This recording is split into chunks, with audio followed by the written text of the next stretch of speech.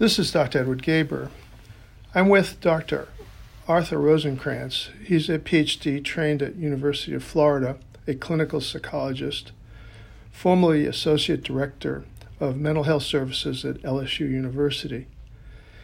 And we're going to talk about depression. I'm going to specifically ask him some questions about depression.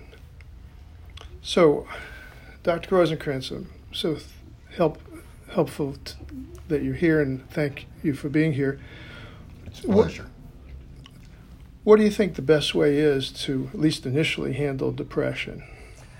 There are 4 Band-Aids to depression, which help a lot of people, but sometimes a lot more is required. But if you start with these Band-Aids and they're effective, then you may not have to do more.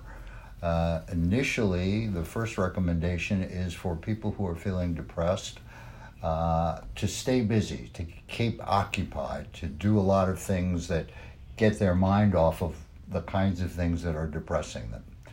The second thing, the second Band-Aid, is to exercise, because it's been shown that the biochemistry of depression and the biochemistry of exercise are antagonistic, and you can produce some very good biochemical changes through exercise.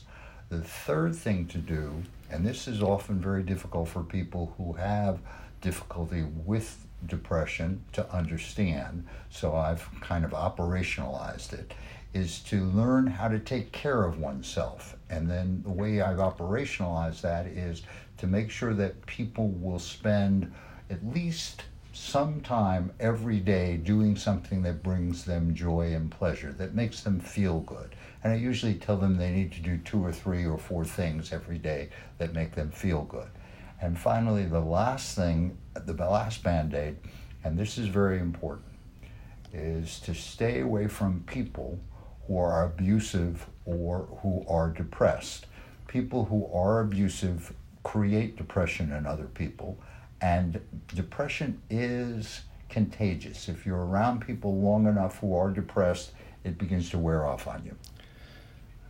That sounds very good advice. I'm wondering, though, what about giving someone, helping someone understand their purpose in life, and also to be more selfless? To me, without more self, there's less self to be depressed about. What do you think about that?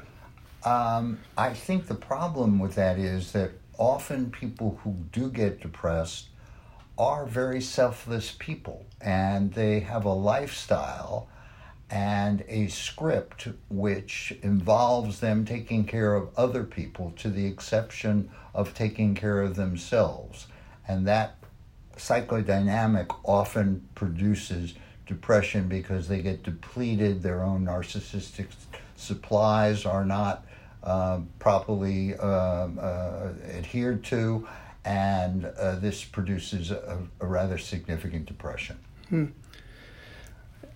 I'm sure a lot of people in this COVID time where they have to stay at home and they're not able to get out and exercise or do a lot is really getting people very depressed.